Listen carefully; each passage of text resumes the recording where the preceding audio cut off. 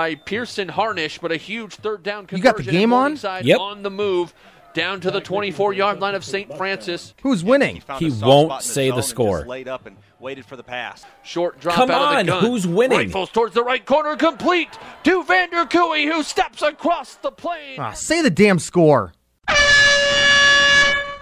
You're listening to the original Say the Damn Score podcast, part of the Say the Damn Score podcast network. Here's your host, Logan Anderson.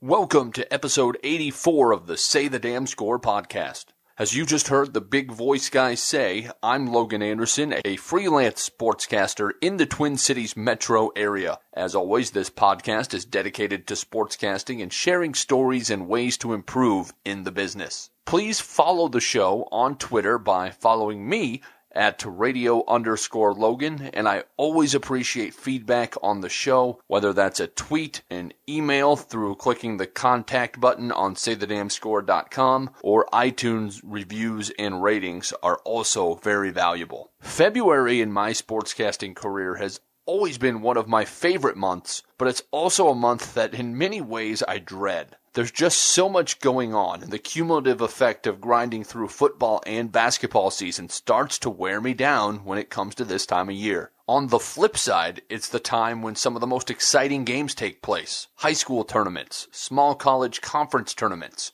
It's the time where we get to broadcast the big games and big moments that we got into the business for. This year's no exception for me personally. I'm smack dab in the middle of a stretch with 5 basketball broadcasts in 5 days for 5 different teams. I take that back. I get to repeat one team, a small college team, Augsburg College. So I'll at least have a little bit of a base for what I'm going into there. But otherwise, it's all different companies and all different teams. And it's going to be a long week, but a good week. I do all this while I'm still trying to build a base of business from scratch for my radio sales job in Faribault, Minnesota, and it's going well, but anytime you have to build something from scratch, it takes time and patience, and there's always moments of frustration along the way. And it is 100% safe to say that come late March, when all of the winter seasons are over, and when the temperatures start to rise and some of this snow starts to melt, I will be ready to use some vacation,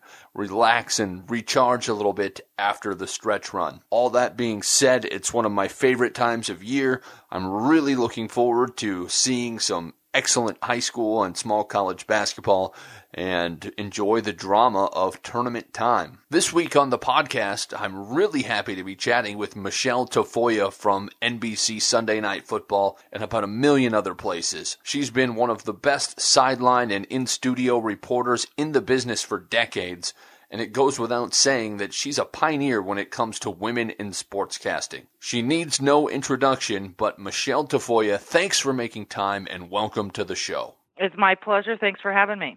We're recording this the day after the Super Bowl, and I figured good place to start talking about your career and your experience. You've covered 4 different Super Bowls, and we don't want to talk about yesterday's game. It was kind of boring, so just take us through what it's like covering a Super Bowl, how it's different from any other game.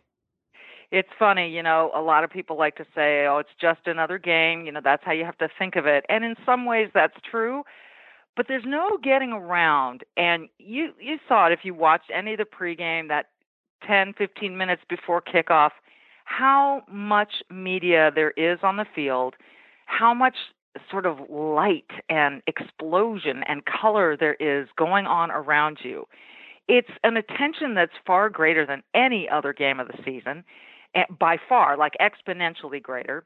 And so your nerves are higher. They just are. And it's really an all-day affair. We do a Sunday night game, and we work all day. We start very early that morning, and we work all the way through the day and the night. But it's different with the Super Bowl because the event is really going on all day long, and there's stuff you've got to be doing, game relevant stuff that you have to be doing all day long, and the nerves are high all day long. And so until that kickoff happens, your energy is just at a different level. And I got that feeling as I watched those 15 minutes before the game yesterday, and remembered it very, very clearly that it is a different feeling. The preparation is fairly similar, just as it would be if you're a player, but the energy and the feeling of a microscope and the feeling of the whole world's watching and you don't want to make an error, that feeling is gigantic.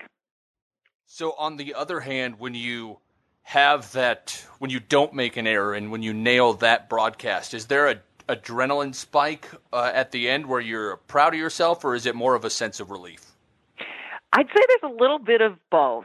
I think depending on how the game finishes and what that post game is like, especially for someone like me who's chasing down interviews on the field after the game, that's when your adrenaline kind of shoots and it's fun, and you know that you're capturing a moment that is so special for the players, for the fans, for the viewers, and you really want to make the most of that moment. You want to get something out of the player that just is really taps into what they're sensing and that feeling on the field.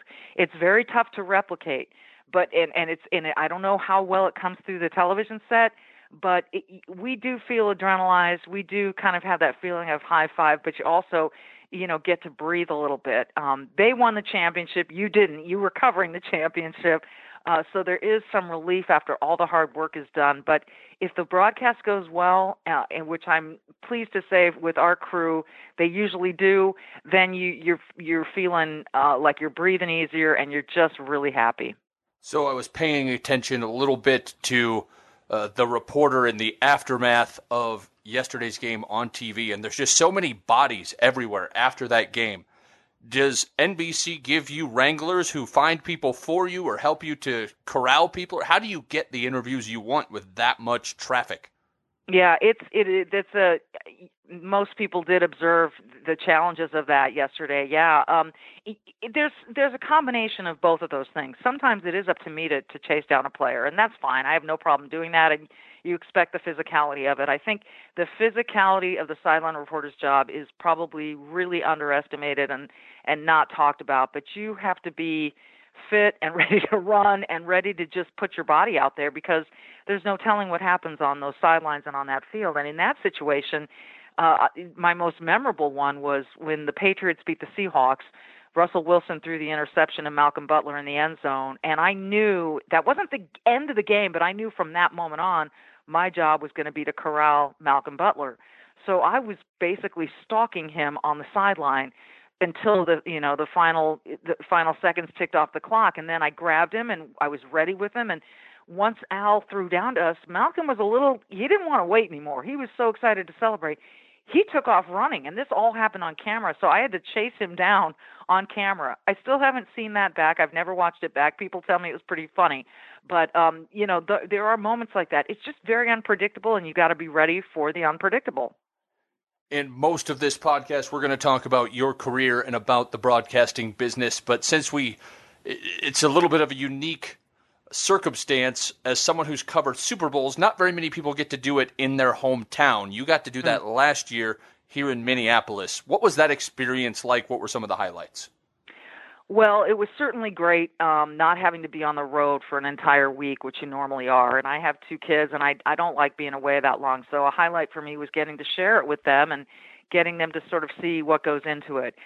It was cool being at home. It was really cold that day. It was about 2 degrees, I think. And so I remember people just coming up to me left and right and saying, "How do you live here? How do you live here?" And, I get tired of that question because, as you know, there are so many amazing things about Minnesota that people just don't understand if they're only here for a short period of time. And especially if they're here in the cold, that's the biggest impression that is made upon them when there is so much more. So I do remember that, and I remember thinking, I don't want to answer this question again. But the other good stuff was just the game and the way it played out. The Philadelphia Eagles winning their very first world championship was kind of remarkable. A franchise that is that storied and had so many opportunities, to think that it was their first, and the improbable way that it was done with Nick Foles and Carson Wentz being sidelined and all of it, and beating the Patriots and the Philly special and all of it, and so many unbelievable plays throughout that game that made it just exciting from moment to moment. And the games like that don't come along every day as this last Super Bowl it showed us. But that one was extraordinary. And I think just being at home and being proud of the stadium too, just, it was the first time really the entire NFL community descended on this place and got to see US Bank Stadium. And it was fun seeing my bosses from NBC and Comcast, seeing NFL, folks coming in and saying, wow, this stadium's pretty cool. And that fills you with a sense of pride. And I knew it was cool all along. So it was great for other people to see it. So all of those things, having friends, just being able to take part in some of the activities. It was really fun to share a Super Bowl experience with the Twin Cities. Can you imagine the how do you live here questions if the Super Bowl had been here this year instead when it was negative 50? Yeah, we were talking about that. I was sending pictures of my car thermometer to my producer and director and to Al and Chris, and we were laughing about it. Could have been us, but it turns out, that Super Bowl Sunday actually was pretty decent, pretty nice. But the lead up would have been, it would have been the story. So doing a little bit of reading up, I read a little anecdote that you're in an article that your mom said that you used to give shows and tell stories on a pretend microphone at your house when you were very young. I believe it was 3 or 4. At what point in your life did you know you wanted to go into journalism and broadcasting? It's funny. It was not when I did all those little song and dances as a kid. I don't think I was thinking about being a journalist at all, but I got to college and I originally started out as a psychology major because I love the brain. I love the way people think. But I got attracted to television and started working in radio in the Bay Area in Northern California and studying mass communications at Cal Berkeley. And so after that, I thought, well, I'd really like to do this. I think I'd like to pursue news or something of that nature, but I better have a fallback. So I went to graduate school to get a master's in business, and while I was there, I just wanted to produce something. I wanted to use all this creativity I had to produce some sort of documentary or film, and I went to the dean of the business school, and I said, can I have $50,000 to produce a promotional video for the USC School of Business Administration for the master's program? And much to my surprise, he said, yes, you may. And I'm given this big budget, and USC has this great film school, so I recruited a director and a producer from the USC School of Film, and we went out and produced this thing, and I had the time of my life doing this.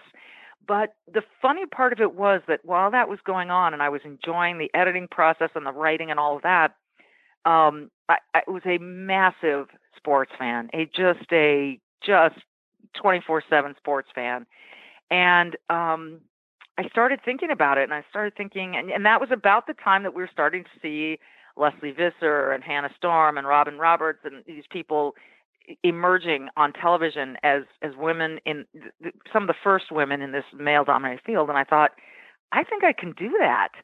And so after I graduated business school, I'll cut through some of it. I just said, I'm going to go get a job in sports broadcasting wherever I can. And I sent out like a gazillion tapes and got my first job in Charlotte, North Carolina, doing sports talk radio for 5 hours every day. And that's sort of where it began for me. And I just kept taking the next step, just kept trying to build and just take the next step. And there was a lot of luck along the way, believe me.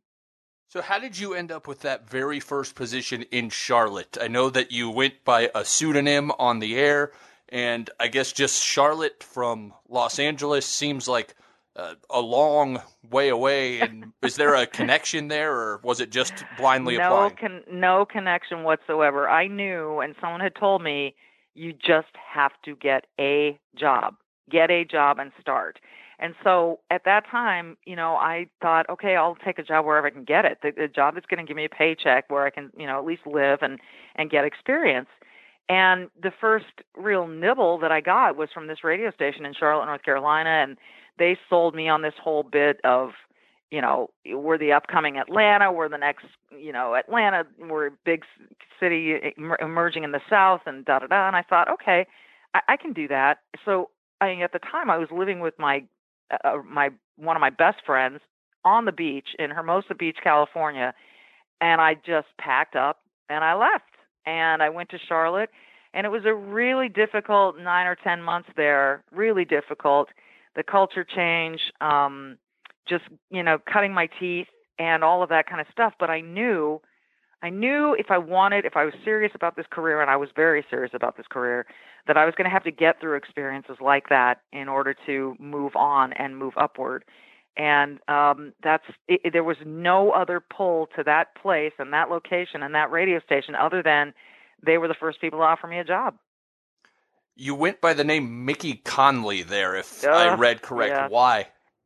Well, at the time, they didn't think Tafoya sounded so great, and so I took my mom's maiden name, which was Conley, Conley, Irish, and I was Michelle Conley. But my co-host on the air wanted a catchier thing, and he was a big Yankees fan, and so he thought it would be fun to call me the Mick.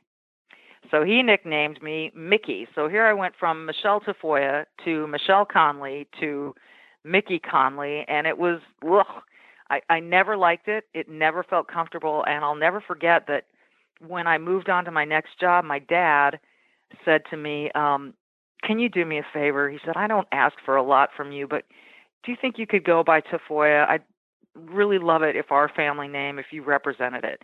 And I said, I promise you I will. And I did. I said, no matter where I go, you're going to have to accept Tafoya. That's my name. That's what I like to go by. And, it's funny because a lot of people have trouble looking at it and saying it. I don't know why it's so difficult, but it is. It's very natural to me, obviously, because I grew up with it. But that's the story there, and I'm so glad to have shed that nickname. I hated it. And from Charlotte, your next stop was here in Minneapolis, St. Paul. What was the connection or the path that led you there? Well, as luck, and I say that and I mean it, there's a lot of luck in this business. As luck would have it, I had a friend who worked at KFAN in Minneapolis, the all-sports station, and they had me on a couple of times as a guest from Charlotte. One time just to talk about the Charlotte Hornets, because KFAN had the Timberwolves, and so we talked a lot of NBA, and so I'd come on and talk about the Charlotte Hornets. And one time when we broke the news, and we actually on our little tiny station broke the news that Michael Jordan was retiring, because we knew someone in Charlotte who was printing the retirement T-shirts and let it slip to us that Jordan was going to retire. So we broke that story. So again, KFAN had me on. And during one of those interviews with KFAN, there I am in my little apartment in Charlotte talking to Minneapolis, where I'd never been, by the way. And the host said to me, Michelle, can you hold on when we hang up here? Someone would like to speak to you. And so, the interview ended. I stayed on the line, and this woman picked up the phone. She said, hi, I'm Lorna Gladstone, and I want to hire you. And I said, oh. And she just said, I love the way you sound on the air. I'm going to fly you out here. We're going to show you around, and I'm going to offer you a job. I said, okay. So I was really thrilled because I was miserable in Charlotte, and that was no offense to the city. It was just the circumstance. And she flew me out here, and she did a great job of showing me the best stuff of the Twin Cities, restaurants she knew I would like. She did a great deep dive on my background and found out stuff that I might be interested in. And she gave me a tour of the place, and she offered me a job. And I really wanted to get out of Charlotte. So I thought, I'll go to Minneapolis. I'll stay 1 year because there's no way I can handle the cold for more than 1 year. And 24, 25 years later, here I still am. And I think it's interesting that you went to USC for business. You kind of got into the field through doing video editing and production. When you ended up in radio for your first job, did you think that would be permanent, or did you always intend to get back to on-air television? Television was always the goal, and the NFL was always the goal. So, in fact, you just reminded me that when they offered me the job in Minneapolis, I said, I will take it, but I only want to make sure of one thing. I want to be part of your Vikings broadcast. They had the Vikings rights at that time. And she said, okay, you can be a sideline reporter on the Vikings broadcast. So I was utterly thrilled because that would be my first work on the NFL directly. And so that made the decision very, very easy to come here. And my intention was always, what's the next step? what's the next step? What's the next step to getting to cover the NFL on television? I love radio. I absolutely love the medium. It gives you this freedom, as these podcasts do, to talk a little bit, to go a little bit deeper into subjects and to be more conversational. And I love that part of it. So I still enjoy doing radio, and I still do it. But my goal was to cover the NFL on television, and I just amazingly steps presented themselves to me that allowed me to get there. Was that your first sideline reporting job with the Vikings at the NFL level, or had you had previous experience with that type of work? It was my first. I mean, I just learned on the job. It was crazy. I would hate to go back and listen to tapes of that because I'm sure I was just a mess. But you got to start, and you got to just, that's one thing. It's funny. Sometimes people look at, these experienced play-by-play artists, and I say artists because I think there is an art to it, and analysts and sideline reporters, and they think that they just showed up there, like Al Michaels has always been there. Well, if you knew Al Michaels' history and where he started, you would be flabbergasted. And so you've got to take a lot of steps. Some people get very lucky and fall into big-time jobs, whether it be by connection or by an amazing circumstance. In some ways, I'd say that happened to me as well. But you got to take a ton of baby steps to get there, and you can't skip those. And you've got to cut your teeth, and you've got to go through the disastrous broadcasts in order to have the really good ones. So it's you've got to have a thick skin, and mine just got thicker every day. Was there an example of a disastrous broadcast, as you said, that you can talk about and laugh at now? I'm laughing already just thinking about them, and thank goodness, and this is living proof, folks. You can get over your mistakes. You can survive them. There are a couple. One had to do with covering the national championship game as a sideline reporter very early in my career, and I was telling a story, and you're probably too young to remember this, but Lawrence Phillips was a controversial running back for Nebraska who had been accused of domestic abuse, but he was allowed to play in the national championship game. And he started to tear off this run in the middle of my story. And I didn't know, I'd never had the experience of having to cut myself out of the middle of a story. So Jim Nance up in the booth just sort of interrupted and finished calling the play. And I should probably still send him a note apologizing for stepping on that moment. It was awful. I got thoroughly ripped for it, and deservedly so, but I had to learn, and that's the way that I learned.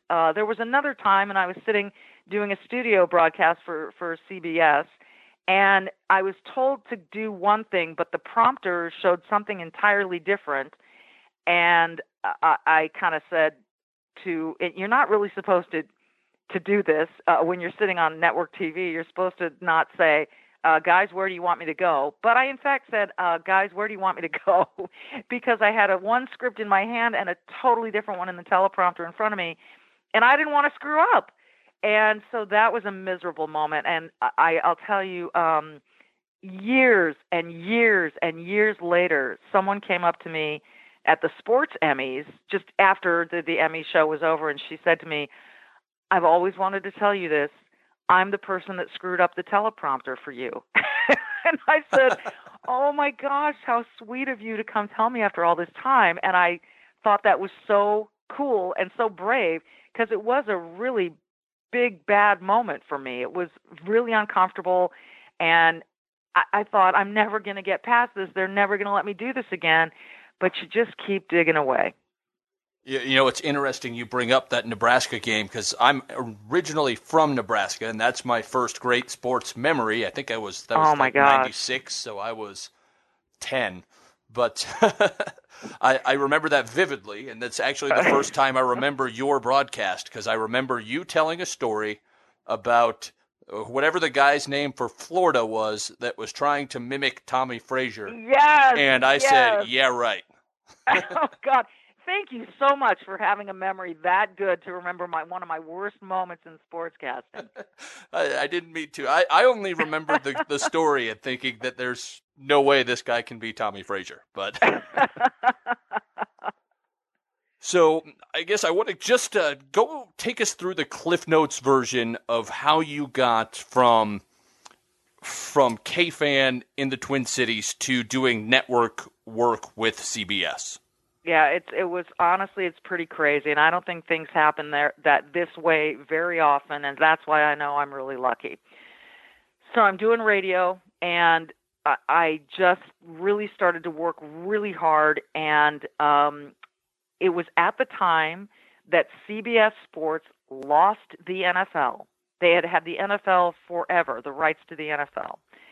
And a little upstart network called Fox came along and was ready to just put as much money into their offer for the NFL as they could. They knew they needed that property in order to be big, and they stole it away from CBS. And so people like John Madden and Pat Summerall and Leslie Visser all left for either Fox or somewhere else to cover the NFL because it was no longer at CBS. So CBS had all these openings, and they didn't have a lot of properties to cover, but they thought this would be a good time to groom some young talent. And so I remember Gus Johnson came in about the same time I did. I went there. I got hired. And just over one interview, I mean, I had a demo tape that I sent them that I had, put together here in Minneapolis, and it sent it, and they had me come in, and the guys there at CBS really liked me, and they hired me that day. And so it was, talk about a shock. And that's why I just really probably was not adequately prepared. And I think I was in shock for about the first 6 months of my job, kind of the buzz of it, not knowing exactly what I was doing, not having enough television experience to function well. But that's why they brought us in there, was really to grow us. And they gave me some amazing opportunities, and I'm forever grateful because they hung in there with me for 5 years while I grew up in television on the network level. So it was really, it was like slamming into a wall and being dazed, being really excited and having a phenomenal opportunity, but not being quite ready. It was a really trying time, but it taught me so much. And the fact that I survived it tells you you can survive anything if you really are willing to go through a lot of pain.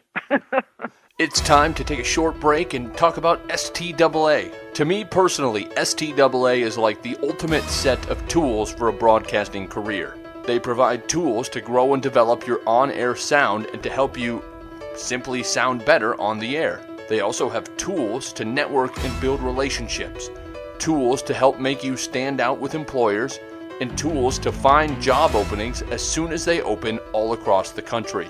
I know a lot of people think, why should I sign up, and if it's really worth it? I was one of those people for over a year before I took the leap, and it's been critical to my growth in the profession. You know the jobs posted on the STAA job board? You may not know that A, you see them faster as a member, and some of them are filled so quickly that they never even make it to the board. So you may never see a job opening if you're not a member. They also provide a free monthly group critique service, which is an incredible resource to get better at your craft by having your work listened to and by being able to fix your own mistakes by listening to others. And most importantly, anytime you have a question, no matter how seemingly small, John Chalesnik will answer in a thoughtful and truthful manner. He tells you what you need to hear, even if it's not what you necessarily want to hear at that time. I've partnered with STAA to provide you this special offer.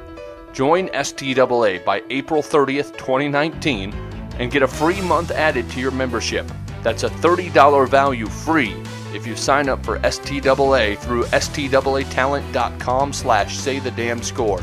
There's a link to that site in the show notes, and anytime you sign up through STAAtalent.com/saythedamnscore, you support the show as I receive a small commission at no additional cost to you. So get a free month of STAA if you join by April 30th, 2019 by visiting STAAtalent.com/saythedamnscore. Now back to the show. After a couple years there, you moved on to ABC/ESPN, and that's kind of really when you became the Michelle Tafoya that we all know. How did that come about, and just relate that experience? I think just it was time for a change, and so my agent found a nice offer at ESPN, but ESPN is massive, and it has a lot of announcers, and I was the new kid on the block, and so, I had to take a lot of smaller roles. One of the first things I covered was alpine skiing in Kitzbühel, Austria. So, it was in some ways a very difficult transition because I was the newbie and I was sort of having to climb all over again. But I just continued to accept every assignment that was offered to me. And before you knew it, several more years had passed. I worked my way onto the NBA and proved myself there. And it was at a time when they brought in Al Michaels to do the Sunday NBA games, to be like that big time, big voice, big name for the network of the games on ABC, which ABC and ESPN are co-owned. And so I was the sideline reporter. I met Al, and we started working together, and it was working really great. ABC also had Monday Night Football, of course, and that was Al's show. And it was at the time where they were making a transition in their sideline reporting job, and Al said to producer Fred Godelli, "You really should talk to this Michelle Tafoya. I think she'd be great." And I just, I should send him flowers every day because that was a huge reason that they even talked to me, and I got that job at Monday Night Football. And of course, then it stayed at ESPN on cable and no longer was on ABC. And then Al and John Madden ended up going over to NBC, and sure enough, I wound up there later on too. But it's just been an absolute joy. This crew is like a second family to me, and so it's been there have been a lot of twists and turns. What's Al Michaels like as a coworker? What makes him as great as he is? Preparation, number one. He's experienced everything there is to experience as a play-by-play announcer. The earthquake in San Francisco during the World Series between the A's and the Giants, the Cincinnati, Reds, Big Red Machine, Lake Placid. Do you believe in mirror? Everything there is to experience. Tape, live to tape, live. Al's done it, and he's done it a million times. And so he's very natural. It's for him to go up there, get in that booth, and it's like you're listening to a great announcer who also happens to be a great fan of what he's watching and what he's announcing. And he's just, and he knows how to let a broadcast breathe. And I hope people understand what that means. It just means you don't have to talk over everything. You don't have to empty your bucket of information just because you have a bucket of information. You don't need to throw it out there for everyone to know. You have to pick and choose your spots, where you drop in the important nuggets. What are the important nuggets? What do people really want to hear? And when? And in what context? You got to be able to set up your analyst well. And he and Chris worked beautifully together. He and Madden worked great together. I think Al could work with just about anybody and make it work. He's just that good, that smooth, and that generous of a play-by-play guy to let his analyst be the star. And yet he is a star himself. And it's just been an absolute privilege to work with him. And he's now one of my dearest friends in the world. So I want to just quickly finish up the story of your career, so to speak, going from ABC to NBC, before we kind of deep dive into the craft and the technical stuff. I guess, what was the occurrence that led you to making that decision? It was that group. It was that Al had left to go to Sunday Night Football. The entire crew had left to go to Sunday Night Football. ESPN kept me on their Monday night game. They didn't want to lose me, so they kept me there. And I wanted to be with my crew and my guys and my gals. And, I'm really grateful that ESPN kept me on Monday Night Football. But it also became very clear to me that Sunday Night Football was a growing enterprise, and it was great television. And in addition to which, I love that crew. I knew how they worked. I so wanted to be with them. And there came a point where they wanted to, again, make a move from the sideline reporter they had. And my contract, it just happened to be at this moment that my contract was up. And so through some very crafty negotiations, I was able to make the transition over to NBC and join that group, producer, director. It was my first time working with Chris Collinsworth because Madden had retired by then. But it was awesome. And I have been so happy with this group. It matters when you're going to work that hard and that many hours. It matters who you're working with and that you get along and that there's chemistry and that you enjoy being with them. And like any family, you're going to have some family issues, but when it comes back to it all, you just love working together and for each other, and you love the expectation of being really, really, really good at what you do and trying really hard to improve every single day. And so that was an easy choice once it presented itself. So I'm going to start this with the caveat that all of my sportscasting experience has been either play-by-play, color analyst, or talk show. I have never done sideline reporting. So not even in college. I think I had a chance to do it once and ended up having to switch to do something else. So I want to start with a broad question and then kind of zoom in. What makes a great sideline reporter? Experience. I'm going to say that because it looks like it's not hard, but it's incredibly hard. As I just talked about with that Lawrence Phillips moment, with me telling a story and not being able to get out of it smoothly. It takes repetition after repetition after repetition, because what you are is you're basically the field goal kicker, is what I like to make the analogy with. So, Al and Chris are the running back and quarterback, and the producer and director are, moving all the parts, and they're the coach and the offensive defensive coordinators.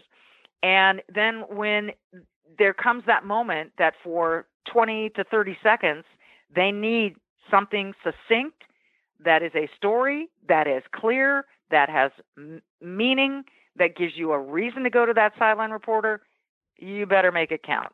And if you don't, it's like a doink on the field goal. It's like, but if you do, you could be the difference in the game. But you've got to be ready for that moment, and you don't know when those moments are going to come. So experience is the only thing that can really get you ready for that. I think also being able to learn quickly. You got to be a quick study. You got to be willing to put in a lot of tedious work for very little airtime, and you got to be okay with that.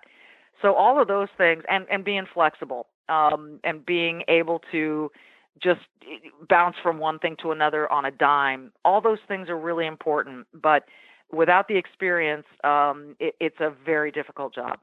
You mentioned that being able to succinctly tell a story in 20 to 30 seconds is key. How did you develop those skills? Were there any practical things that you were able to do to, for lack of a better word, practice and improve?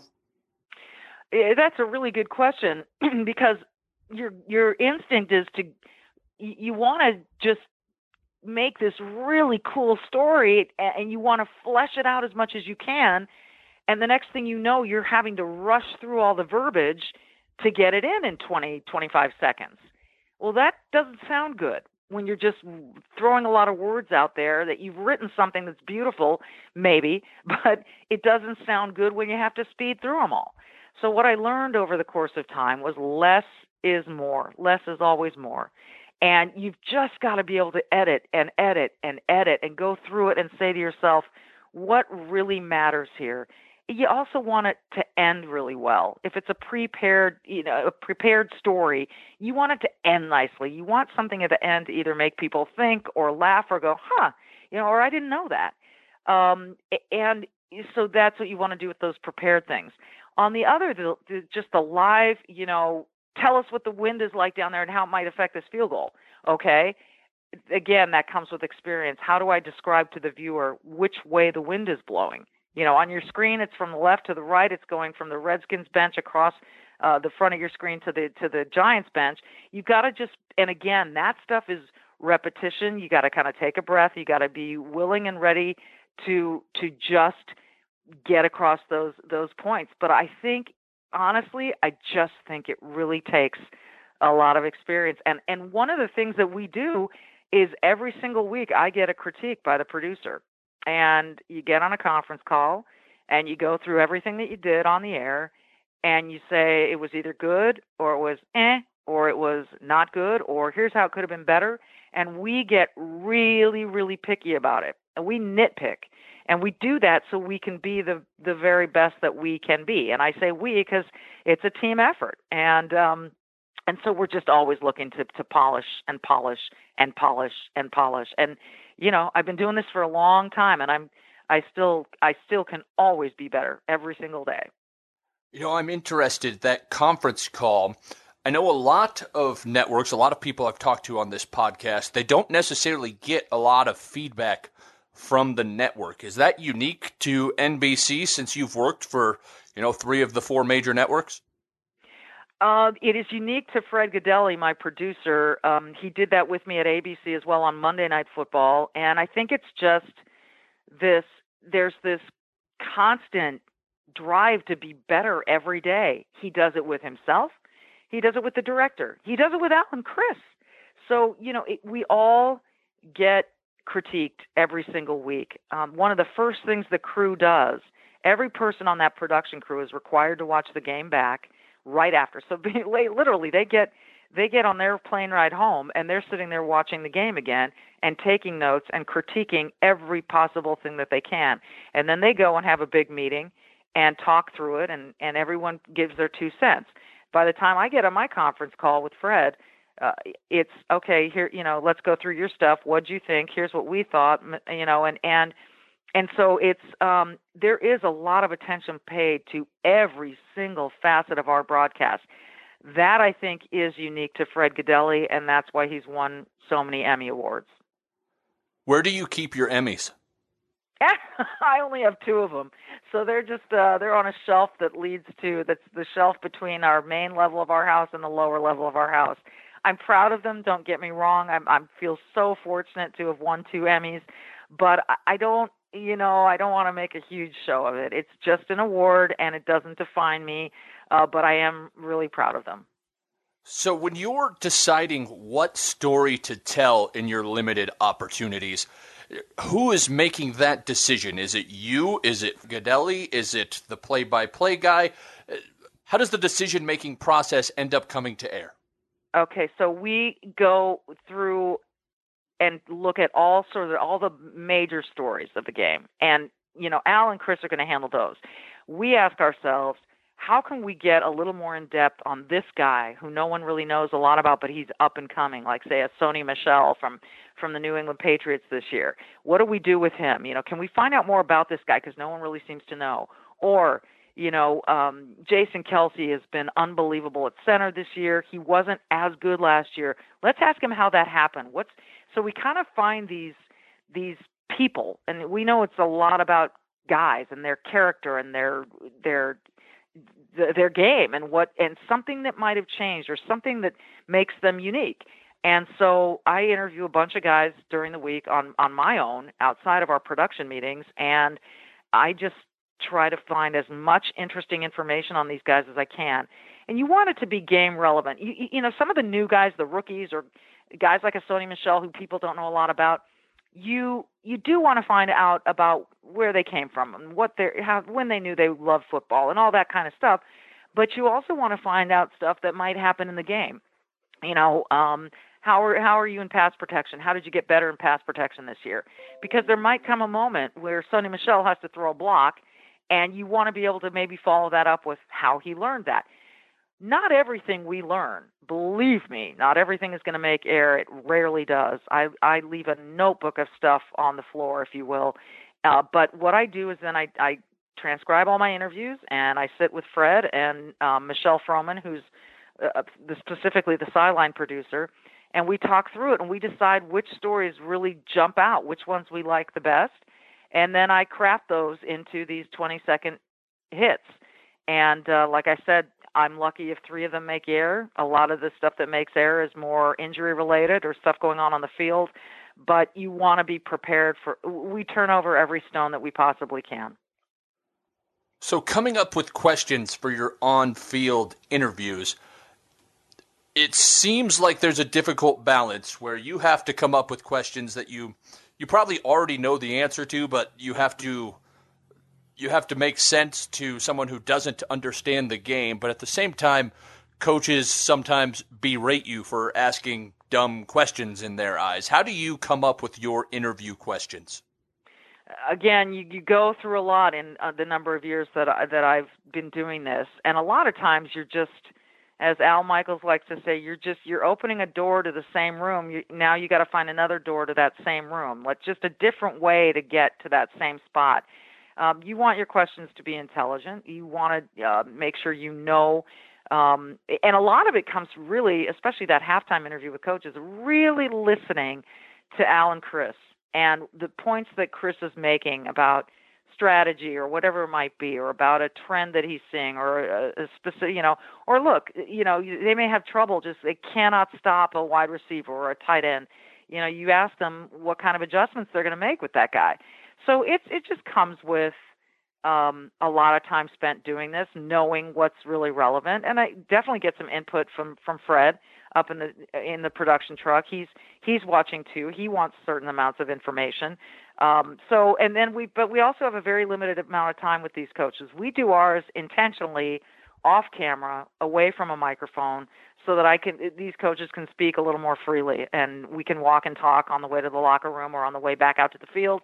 And hopefully you get a little bit more, and then you call through there and you decide what really jumped out about what that coach said. And now let's distill that into something that we can deliver to the audience. So we've talked mostly about your football work, but you also spent a lot of time covering the NBA. Do you have any Greg Popovich stories? I've got a million of them, but there's something I tell my kids a lot when they're rushing through their homework, or they're rushing through their toothbrushing, or they're rushing through their chores. I say, don't skip steps.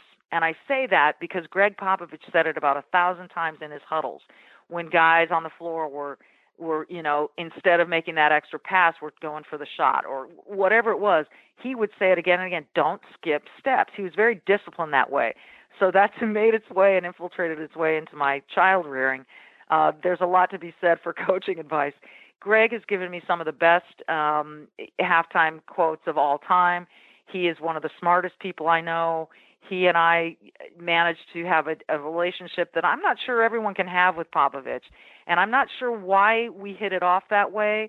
I think I was never really intimidated by him. I didn't know I was supposed to be, and I don't know why people are, frankly. He's a funny guy, and he's great, and so I just always was really straight with him. And the last time I saw him, he had the San Antonio Spurs in Denver to play the Nuggets, and they were staying at the same hotel we were as we were getting ready for our game in Denver, an NFL game in Denver. And I heard, hey, Greg Popovich is over in the restaurant having a meeting.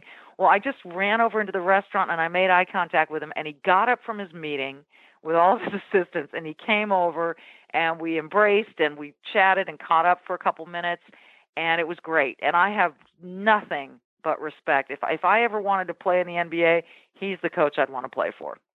So I read that one of your least favorite questions is what's it like being a woman working in a man's world? And I saw you speak at the Conclave conference here, and I thought what you said there was really interesting, that you never really looked at it as an obstacle. You just really focused on doing good work.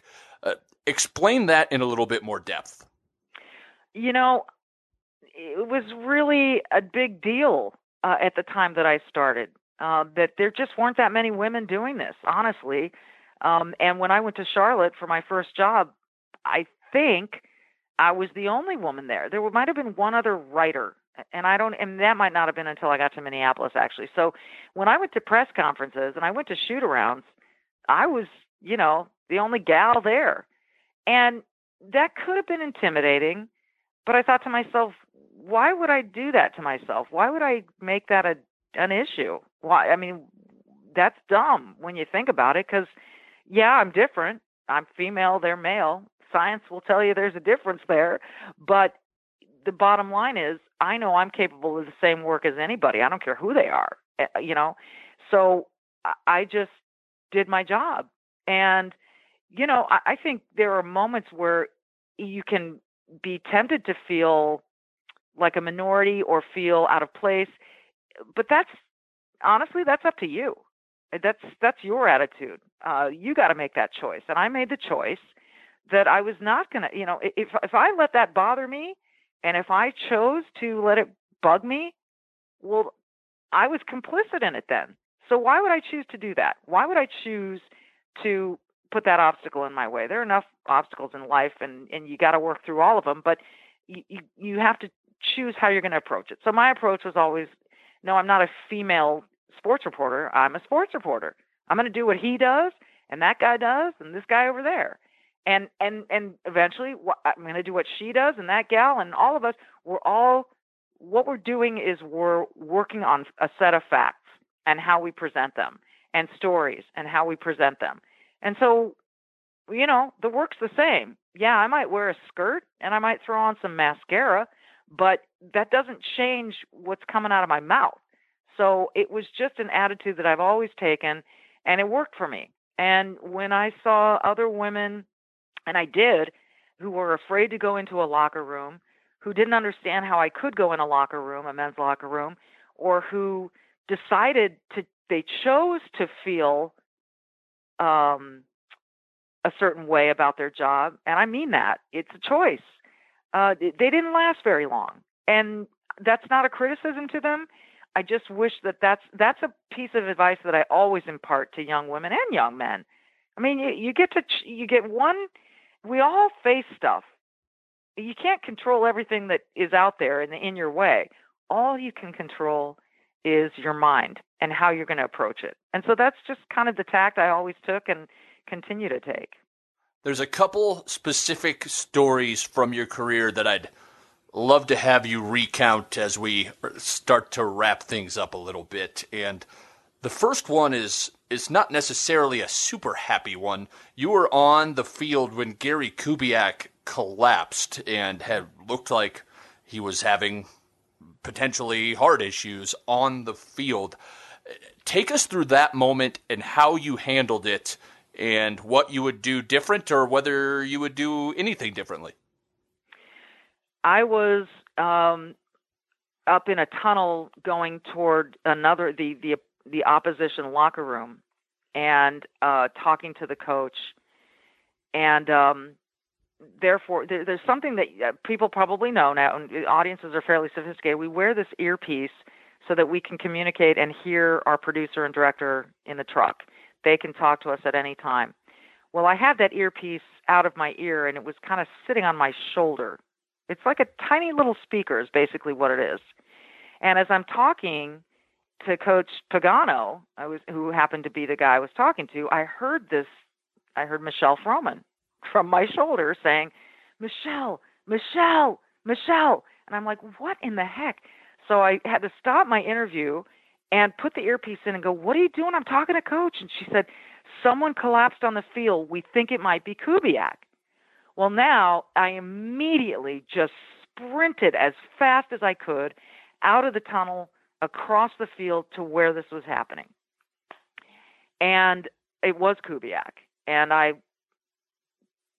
the first thing I noticed about him was that his eyes were really tightly shut. Like if you close your eyes as tightly as you can, they kind of, these little wrinkles come to the eyelids and the sides of your eyes. And it reminded me of my dad after he had his stroke. And so I didn't want to jump to any conclusions, but that's what I thought of. I then had to just observe and listen and talk to as many people as I could, find out if he was speaking, find out if he was in pain, find out what I could find out. I couldn't talk to him, obviously, and I had to keep a certain amount of distance. And I knew, and I think we all knew, Bob Costas was hosting the halftime, and all of us knew we could be witnessing something really awful. We didn't know if this guy was going to die. Honestly, you don't know. There's a guy on his back on a football field with his eyes tightly shut, and you don't know what's happening. And he tried to sit up, and he couldn't, and he laid back down again. So I'm then required to relate all of this on the air. We had to be very careful of what we actually showed through our camera's lenses and had to rely on what I was seeing. And then from that point on, it was chase the story. And this is where you're actually running and chasing down every possible bit of information you can get. So Wade Phillips was his defensive coordinator and took over as the coaching head duties at halftime. So I talked to Wade when he came out of the locker room. I got to talk to the general manager. We got information from the hospital. We got everything we could possibly get, and just presented it. And again, it's a story where you're walking a very fine line. You don't want to overreact. You don't want to do that breathless reporting because you don't know. So, it was really just walking that tightrope of giving the facts, doing everything respectfully, doing everything seriously, but not over dramatizing because it's hard to describe, but it just had to be done with the right amount of tact and thought and care and caution. And I don't know, we just did the best that we could. And if I had to do it over again, I think the only thing all of us would change is at one point, our director, Drew Esikoff, was saying, Michelle, you got to back out of the picture a little bit because we can see you. Well, yeah, you can see me because I had a job to do. And we all talked about that afterward, that, you know what, it shouldn't have mattered if I was in the shot because I had to get as close as I possibly could to what was happening on the field. So honestly, it's some of the work that I'm proudest of because I kept my head about me in a really difficult situation that required constant reporting. And I thought we all handled it the best that we could. And so, yeah, it was a sad and scary situation, but one that we're all really proud we did properly. A little bit more of a positive story that I'd love you to share. You were on the floor when Kevin Garnett did his anything is possible, guttural scream. I imagine you've had, being from Minnesota, a long relationship with Kevin Garnett. Just share that experience. I met Kevin the day he graduated from high school. I was a CBS Sports. We went to do a feature on him because he was the big hot name coming into the draft as far as this kid coming right out of high school. It was a huge story. And we spent the entire day with him in Malden, South Carolina, and talked to him about everything. And he was this wide-eyed kid. I kid you not. And at the end of the interview, when we were finished, I said to him, sitting there face-to-face, I said, hey, Kevin, the Timberwolves could draft you and you could be in Minnesota. This was all off camera now. And I said, so if you get there, don't forget me because that's where I am. And he said, if I get there, you don't forget me. I kind of laughed and I thought, Kevin, it's going to be impossible to forget you. But anyway, sure enough, he came to Minnesota and I covered him closely for his entire career there. Then he goes to Boston and I'm covering the NBA on ABC. And lo and behold, he wins the world championship. And I was thrilled to be the one to interview him after that. And yes, he answered my first question with that unbelievable, unforgettable, anything's possible. And, some people said to me later, I felt sorry for you. That must have been so uncomfortable. And I was like, are you kidding? You live for that stuff. You don't get that very often, that really raw, authentic emotion.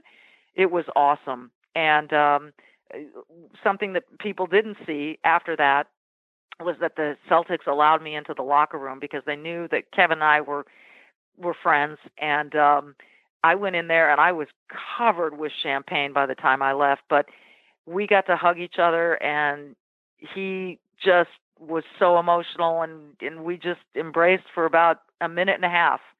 And it's a really fond memory for me. And I miss him. I haven't seen him in a long time, but that's definitely one of the more memorable moments of my career.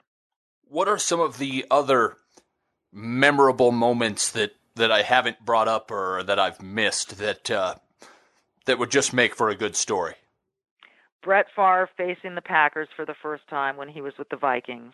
And it was here in Minnesota, and it was on Monday Night Football, and I was the sideline reporter. And being told by the head of the network just before the game, hey, if Brett wins this game, you have as much time with him in the post-game interview as you want. Well, there's music to a sideline reporter's ears, and sure enough, they won. And that whole day was electric. It was the feeling in the Metrodome, you could cut it with a knife.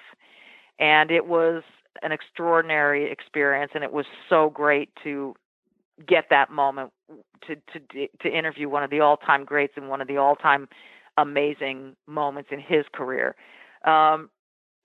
Reggie Miller, he and I are friends. We worked on the WNBA together for many years. We're close friends. And then I covered his game where it was his last game. He was retiring after that game. And I knew he didn't really want to do a post-game interview, but he gave me one anyway. And I really treasure that. I'm grateful that he did that with me. And it's a testament to him as a friend. Michael Jordan, coming back from retirement, got to cover him.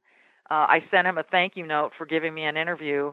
And the next time I saw him, he said, "Are you the one that sent me the thank you note?" And I said, "Yeah." And he goes, "You can interview me anytime you want." Just that simple thank you note to him just opened a door. You learn from these things. There's constant learning. But I think just there are so many great moments. I've been able to cover Olympic Games and Michael Phelps' comeback in Rio. And just in telling you all of this, I realized that there's just been a lot of great stuff. And I'm just very, very, very lucky. Dealing with the elements as a sideline reporter, I would imagine it's one of the more difficult things. What is your keys to dealing with cold weather and tough elements? I hate the elements when they're bad. I wish everyone played in a dome. I know that sounds so bad, and the true old school folks are like, no, Lambeau Field and the Metropolitan Stadium when it was here, all of that, and it's difficult. Rain is the worst. It's because it's very difficult to control all this stuff, the writing that you need to do and all of that. Wind is no good. Snow is fine. Freezing temperatures are brutal. And I think you just learn.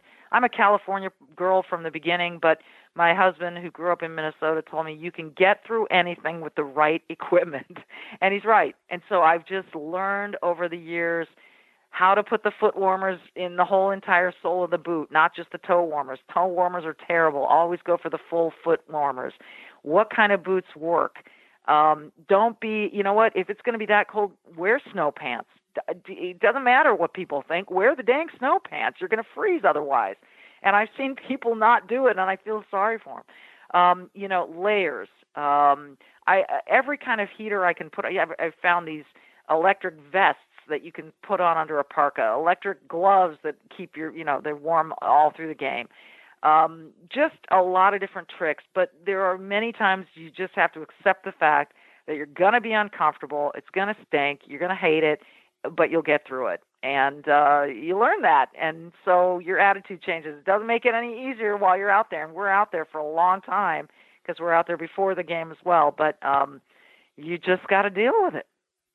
Very last question before I send you back to your family, and I read that when you decided to leave your NBA work behind and focus just on football, you made that decision in a pumpkin patch watching one of your children just toddle around. Take us through that story and how you're able to balance family life with a demanding job, with the travel schedule you have. The travel schedule is difficult now. It was 10 times harder then because the NBA, when you cover the playoffs, I was home for maybe 2 nights every 6 weeks, and that's not an exaggeration. And that's difficult. And after I got married and we had our son, I was missing a lot. And I was miserable when I was on the road, just miserable. I had this son that I was so attached to and so in love with, and I was missing so much. And my contract was up for renewal, and he was 2 years old, my son, and I thought, can I do this again? Can I go through this? And if you're going to do the NBA, you got to do the playoffs, right? You got to do the championships. Otherwise, why do it? So that's not to say that if you don't get that opportunity, but for me at that point, it was like, if I'm going to cover the NBA, I want to cover the pinnacle of it. I want to cover all of it, or I don't want to do it at all. And so I thought about it, and I thought about it, and I thought about it, and they gave me the contract extension offer, and I thought about it, and my husband and I just said, we can't. And we could live without the paycheck. We were lucky in that I still had the NFL work. So we went to the pumpkin patch that day, and I said, I'm going to call them from the car. You take Tyler, my son, in. And I'm sitting there watching him walk around, as you said, toddle around this pumpkin patch, this little guy. And I made the call, and I got the producer on the phone, and I said, I got to tell you, I can't do it anymore. And he said, well, how about just Thursday nights? And I'm like, no, if I want to do it, I want to do the big game. If I'm going to take time away from my family, I want it to be for the big game. And I just can't do it anymore. And so I walked away from it, and I never, ever regretted that decision, ever. Sometimes the extra money just ain't worth it when you've got a child that you adore. And I think it's tougher for moms. I really do. I think there's just something about the mom who carried this little bugger in her belly for 9 months. And I'm a really emotional person, and I love my kids beyond measure. And I made that decision, and I never looked back. Well, thank you for coming on the Say the Damn Score podcast. Once again, we are visiting with Michelle Tafoya, the sideline reporter for NBC's Sunday Night Football, and I just really appreciate you giving me some of your time. I appreciate the questions, and well prepared. Good on you. Thank you.